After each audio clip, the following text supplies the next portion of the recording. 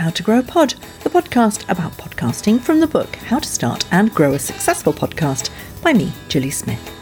This is where you'll find the almost unedited interviews by the pioneers of podcasting, the hobbyists and the pros who feature in the book. This week I'm talking podcasting value with Danny Lowney, Managing Director of influencer agency 16th, who's watching with interest the potential of podcasting to become the next platform for making some serious cash. As he explained the impact of podcast sponsorship and advertising, I asked him where it fits among the usual channels of Instagram and YouTube in terms of value for brands. So I think 2 years ago it would have been a negligible part of it across the board, and now it's becoming an increasingly important part. I definitely wouldn't say it's the primary source or anywhere near it in terms of what the influencer spends their time on and what they make their money from in most cases. But what we do find is that most influencers are kind of almost born for a specific platform. And so you might get very big on YouTube, and you may also grow a big following on Instagram, but you're really a YouTuber at heart. Or you might really grow a big audience on Instagram. You might also have a YouTube channel, but really you're born on Instagram and you're kind of born for Instagram. And the same is true with podcasts. Some talent have become big through podcasts, and then they might also be kind of leaking out into YouTube and to Instagram and other platforms. But we don't see a ton of them right now. Obviously, you have people like personalities like Joe Rogan who have become big through podcasting, and then all their other stuff is separate. But those cases are few and far between. What we have been doing is kind of encouraging our influencers to diversify their content channels by using podcast as one of those channels, and because it's a relatively low friction platform, and because it's been having a moment for a few years now, it just makes sense as a place to go. In terms of content creation, I mean, that's basically what influencers do, isn't it? They create content, and presumably, if you've got a space, wherever it is, to create really interesting content, and you can gather a following on that, presumably a podcast is literally exactly the same in set of opportunities as any other. It depends on the kind of content you're creating. So, for example, some of your health and, gym type influencers, they can do their YouTube stuff, but presumably they could kind of get a half-hour show on some other aspect of health and fitness. Absolutely, yeah. I think what you're talking about is such a clear opportunity, and it might seem so obvious. The danger that comes with that is that it becomes quite tempting to just repurpose content, or just to kind of do an interview and call it your podcast. And that's such an uninteresting format now. And I think you need to really respect the context of the content.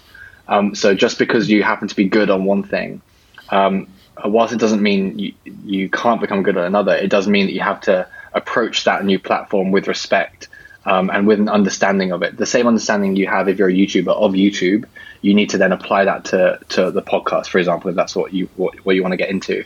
But to your first point, it's absolutely a logical step to be. It's just another storytelling platform. So absolutely, it's a very, very good thing to consider. And it's a good way of diversifying. When you talk to brands, because that's basically what you do, you put together big brands with people who can tell their stories. I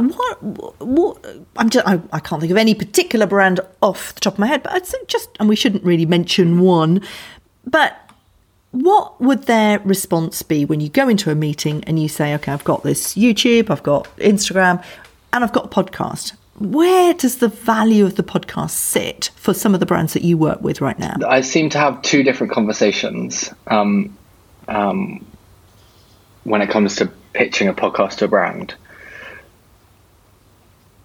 One is a performance marketing conversation. And so we're all very familiar with the dozen or so brands that you hear on pretty much every podcast. Not that there's anything wrong with that, but they're there for performance marketing. They're there for impressions. They're there for a very specific cost per acquisition of a new click or a new user or a new customer, and that's what they're there for. They're really it's just a media buy. And then you have the kind of the branded content conversation, which I've been seeing more of, and this is where brands like eBay or a huge number of brands have created, often in partnership with maybe a talent or a production company, a series of content that kind of tells their brand story, but in a way that is non-invasive, or at least that's the intention. So there's the kind of the media buy, and then there's the branded content, and those two things I think are very, very separate, and they're two very separate conversations. The media buy can be very lucrative if you have a lot of impressions and downloads and plays and things like that. It can be brilliant. And then the branded content concept can be more lucrative if you're very, very talented creatively and you've got a very strong concept and you're able to communicate brand messaging through some kind of narrative. But I mean, in any case, an advertiser is going to want to reach an audience. That's really what they're going to be paying you for as an influencer, just as they have been on your other channels. So the audience is really, really important. And I would suggest that the right approach would be to focus on building audience, to focus on building community before trying to monetize it and leverage it against advertising budget. Yeah. And of course, in this brave new world that you're kind of a king of, it's about sort of super engaged, isn't it? Or hyper engaged. It's not necessarily about huge numbers. It's about how they engage. And with podcasts, sometimes, with great podcasts, it's not about the size of the audience, but it's about the super engagement. Absolutely. Can you tell us why that works? What is the value to the brand, the advertiser, of the hyper engaged listener? So I think the value in the hyper engaged listener comes in the nature of the relationship they have with the person producing the content. So if I'm an influencer and I produce content, I have 1,000 people listen to it or 100 listens. The relationship I have with those 100 listeners is super important, because if I have any influence over those people, that's what I'm able to monetize with the brand. And so as you're alluding to, the brand shouldn't really just be paying for a vanity metric. They should be paying for action. They should be paying for results. And if my word kind of goes a long way with my community because I've spent the time to build that relationship, that's particularly valuable because then I can influence their purchasing decisions. And that's where we really remember that influencer marketing is really just word of mouth, kind of at scale. And so just as if I was drinking a certain coffee and before we started recording, I suggested, oh, by the way, this coffee is so good, you have to try it next time you're in Brighton. There's a very high chance you would. And that's because we have a level of relationship. If I'm able to emulate a piece of that with hundreds or with thousands or with tens of thousands or hundreds of thousands of people, that is super valuable. So I think the hyper engaged listener represents a strong relationship between the creator, the influencer, and them. And that's really where the influencer has any level of influence that's worth a brand buying. Yeah, that is really, really interesting because most podcasters are one-person bands and they wouldn't know that. And they wouldn't know. I was talking to a guy yesterday who runs the Old Songs podcast. Fantastically niche. He's a music journalist. He used to be editor of Time Out. And he is a real folk song fan. And so he gets amazing top people in the world of folk music to discuss old folk music. I mean, if you're into folk music, that's the only place you're going to go to. He doesn't get any advertising for it. He doesn't even think about it. And somebody was talking about a travel podcast as well. She doesn't pay herself. She doesn't get any revenue, yet she's number one in America in the travel podcasts. Because they don't have time, they don't understand it. And it seems to me that there's a massive amount of advertisers out there who somehow could be partnered up with these incredibly potentially hyper-engaged listeners. I wonder if you are aware of that kind of potential market and whether you see a growth in podcasting or some kind of, agency, something like you've done with YouTube and Instagram and lesser so podcasting, whether there will be some kind of, I don't know, monetization agency for podcasting. Is that a thing? I think it's a thing. As I understand, there are kind of technology platforms that try and facilitate the kind of transaction you're talking about. Podimo and places like that. Yeah, I think there's a number of them. I'm not sure that anyone's owned it or has really executed it as well as it needs to be.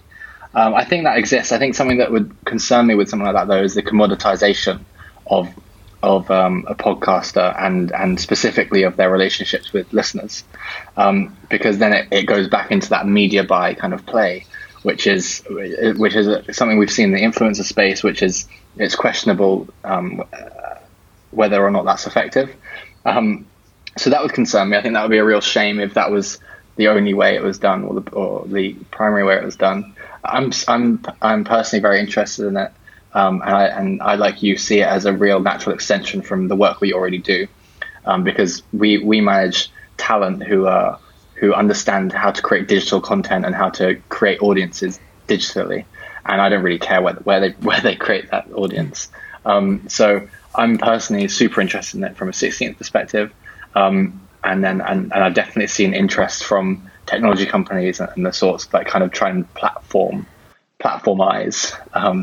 the space. But you're right, because the key to the success of the podcaster is the authenticity. It's that word of mouth thing you were talking about, that, you know, it is the nerdiness, the geekiness, the single person doing it alone, the real passion project stuff. That's, you know, the fact that we do these things means that we really care about it, and that has an authenticity that can't be bought and would somehow be devalued a little bit, perhaps.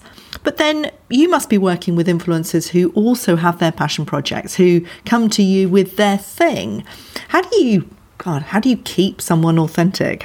When money's on the table? I'm not sure it's my job to keep someone authentic, because I'm not sure that's actually possible. I think like people are who they are. So I think it's more my job from a 16th perspective to make sure we're selecting the right people so that doesn't become an issue. So as part of our, I suppose you could call it a vetting process, that's exactly the kind of thing I'll be trying to get to the root of. Because if this person, I believe, is motivated purely by an absolute buzz from creating an audience or from a community, or a buzz of when they get a message saying, oh, by the way, I listened to that episode you did a few weeks ago and I went and tried that technique and it worked so well. Or if that's what I think the root motivation is, and that's really encouraging. But if I doubt that, then that's a really good, it's really important for me to be able to figure that out early on, because I don't think those things change so much. And I certainly don't think I would be able to do anything to change them. I think it's just about the selection process. Thanks for listening. You can buy the book, How to Start and Grow a Podcast, by me, Gilly Smith, featuring all the interviewees in this podcast at any bookshop, or go to gillysmith.com and click on the bookshop tab, and join me next week when I'm with award-winning playwright Chris Hogg, who used the unlikely format of a drum and bass musical to tell the story of eating disorders to a young audience in his podcast, Cassie and Corey.